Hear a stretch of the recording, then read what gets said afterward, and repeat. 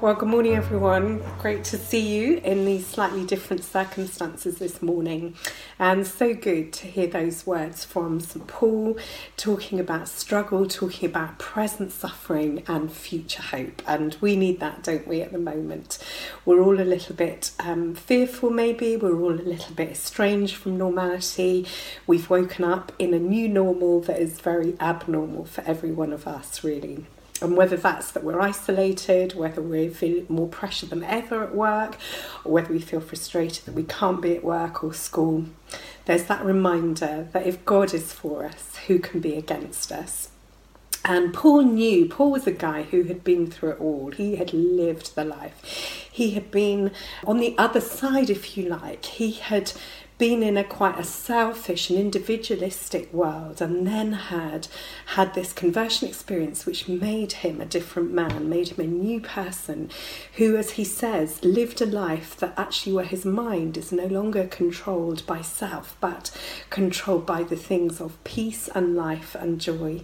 And boy, do we need that at the moment. We need those reminders that God can still our hearts, can calm us, can calm our storm, and is with us. And Paul says the struggle is real, and it certainly is, but he also says God's presence is real.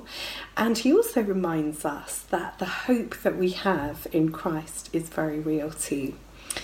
And as Paul sort of says to us, look, your present struggles are not worth comparing with the glory that will be revealed in us. Maybe there's a sense that we think actually we're beginning a little bit to get this, that where things are tough for us at the moment, good things seem to be happening. Though the struggle is real, so too are the lessons, so too are the golden threads that may be starting to appear for us.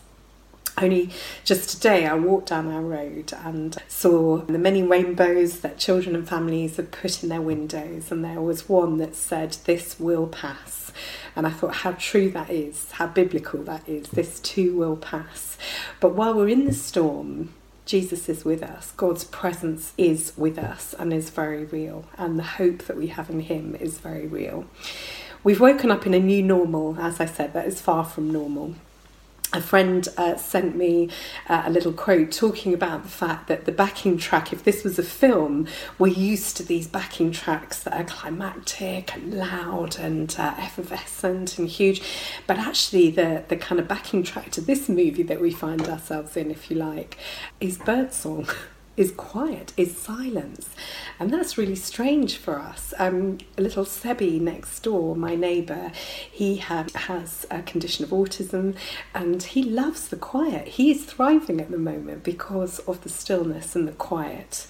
We had a little cream tea on last Sunday, where we were just over the fence, each having our own teas outside at the same time and chatting. These good things coming through struggle. And Paul was very clear that in suffering there would be redeeming features to it, that there would be good that comes from the hardships that we're going through. And he says the struggle is real. We have each other, that's for sure. We're in this together. Nobody is alone in this. You might feel physically alone, but we're not alone. God is with us and we're there for each other. This is a global struggle. It's a national struggle. And that individualism that we've lived for so long is almost having to be abandoned. And we're reaching out to one another, however that is, and saying we come together. I found it really moving last Sunday night to see everyone putting their lights of hope in the window, just lighting a candle, as the Archbishop of Canterbury had asked us to do, to say, look, as for us, as our households, as individuals, we hold out for a hope beyond this one, representing Jesus, who said that he was the light of the world and that the light shines in the darkness and the darkness will never truly overcome it, even when it feels quite dark at the moment, that his love has conquered death for us and dispels the darkness even now. So the struggle is real. Henri Nouwen, who's a French philosopher and talked a lot about isolation and solitude and retreat. And he said, in every sense of solitude and retreat, there is a struggle, but there is also a great encounter. And I think there's something in this passage and in that wisdom for us, that even in the struggle of this, maybe there will be a deeper encounter, not only with one another, but with God, with his presence.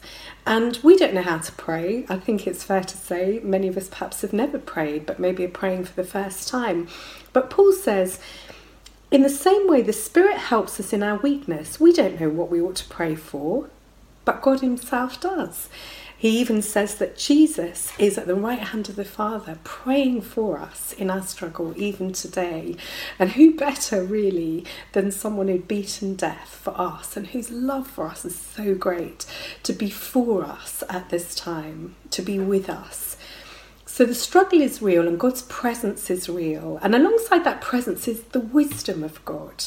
There's the wisdom of God. Paul says that he used to live according to the flesh. He used to live, if you like, for self. He used to live individualistically. But he says now he lives a life where his mind is controlled by the Spirit. And he says that leads him to life and to peace.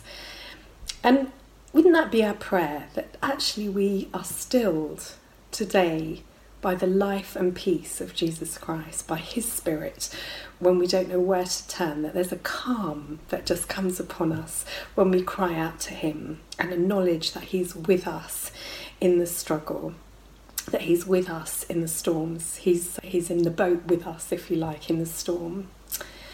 And the final thing that Paul points to is that there is hope beyond this. Many people in our world live persecuted for their faith. They're put in prison, they don't deserve it because they are innocent really of anything other than just saying Jesus is real, but they're put in prison. And one of the kind of common factors across all the different people, including Paul actually, is they find God in a deeper way, in a much more real way. In fact, Paul with his friend Silas in the book of Acts starts singing. When everything else is taken away, they start to sing in isolation and praise to God, and people are impacted by that. Their jailer is impacted by that. And I loved seeing the Italians just singing across their balconies the other day, and I think it happened in Spain as well. That sense of connection, that sense of a shared song rather than individuals all coming together. This week many of us stood in our doorways and applauded for the NHS, and that's been happening across Europe, just thanking God for those who are risking it all, going out every day to help us. And Jesus is the hope of the world. I really believe that. Paul believed that. He knew that Jesus had conquered, beaten death for us. And he says, if God is for us, who can be against us? We are more than conquerors through him who loved us. And he says, I'm convinced that neither death nor life, nor angels nor demons, neither the present or the future or any other power, neither height nor depth, nor anything in all creation will ever be able to separate us from the love of God. That his love has pursued us and has found us. And for you today, God's love for you is real. His love for you is real. The hope of heaven is real for you if you accept Jesus. This is, if you like, a very fragile time for all of us. But life was always quite fragile, and maybe we've been reminded of that. Maybe our eyes are more alert to that and more open to that. But life is fragile. But actually life beyond death is a certainty, Paul says, in Christ, that we have a hope of heaven. C.S. Lewis famously said that really these are the shadowlands, the first approach of what is to be, and that is place, condition, where there's no more pain, no more virus, no more struggle, no more death, because he's beaten that. And what an amazing encouragement to us as some of us are struggling, some of us are isolated, some of us might feel concerned, some of us are missing friends, to know that this too will pass, but there is a greater hope, that there's a greater lesson, if you like, to be learned from this, that life was always fragile, but God was always on our side. God was always loving us so much that he beat death for us and gave Jesus, his son, for us. And Jesus had just amazing advice. Even now, his advice for us in this situation is amazing. For example, he told us, live each day at a time. Don't worry about tomorrow. It's got enough cares of its own. Isn't that brilliant advice for now? And he also said, love your neighbour as yourself. Prefer one another. A little bit as Tim shared last week. Love your neighbour as yourself. That's the same as yourself. That actually when we prefer one another, we do stay home if we've been asked to protect the more weak and the more vulnerable amongst us. that love has taken on a new meaning for us, actually. Love for our neighbour. Maybe we feel we know our neighbours. We've got a WhatsApp group now for our neighbours, and we're all sort of chatting on that, and we put up our Christmas lights again, and we're communicating in a way that we never have before. But it's not just our physical neighbours, it's that love for each other that extends.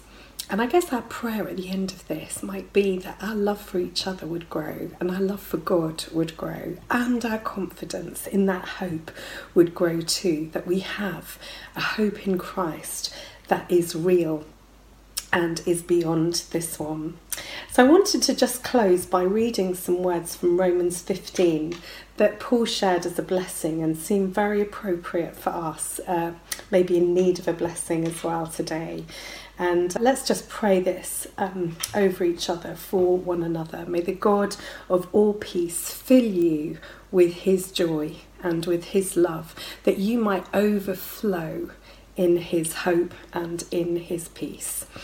And I really pray that for each of us, that is true, that we would overflow in hope at this time, knowing that this too will pass and that God is still good, he's still in control, and he has already gone ahead of us and beaten death for every single one of us if we accept his love and his grace and his forgiveness.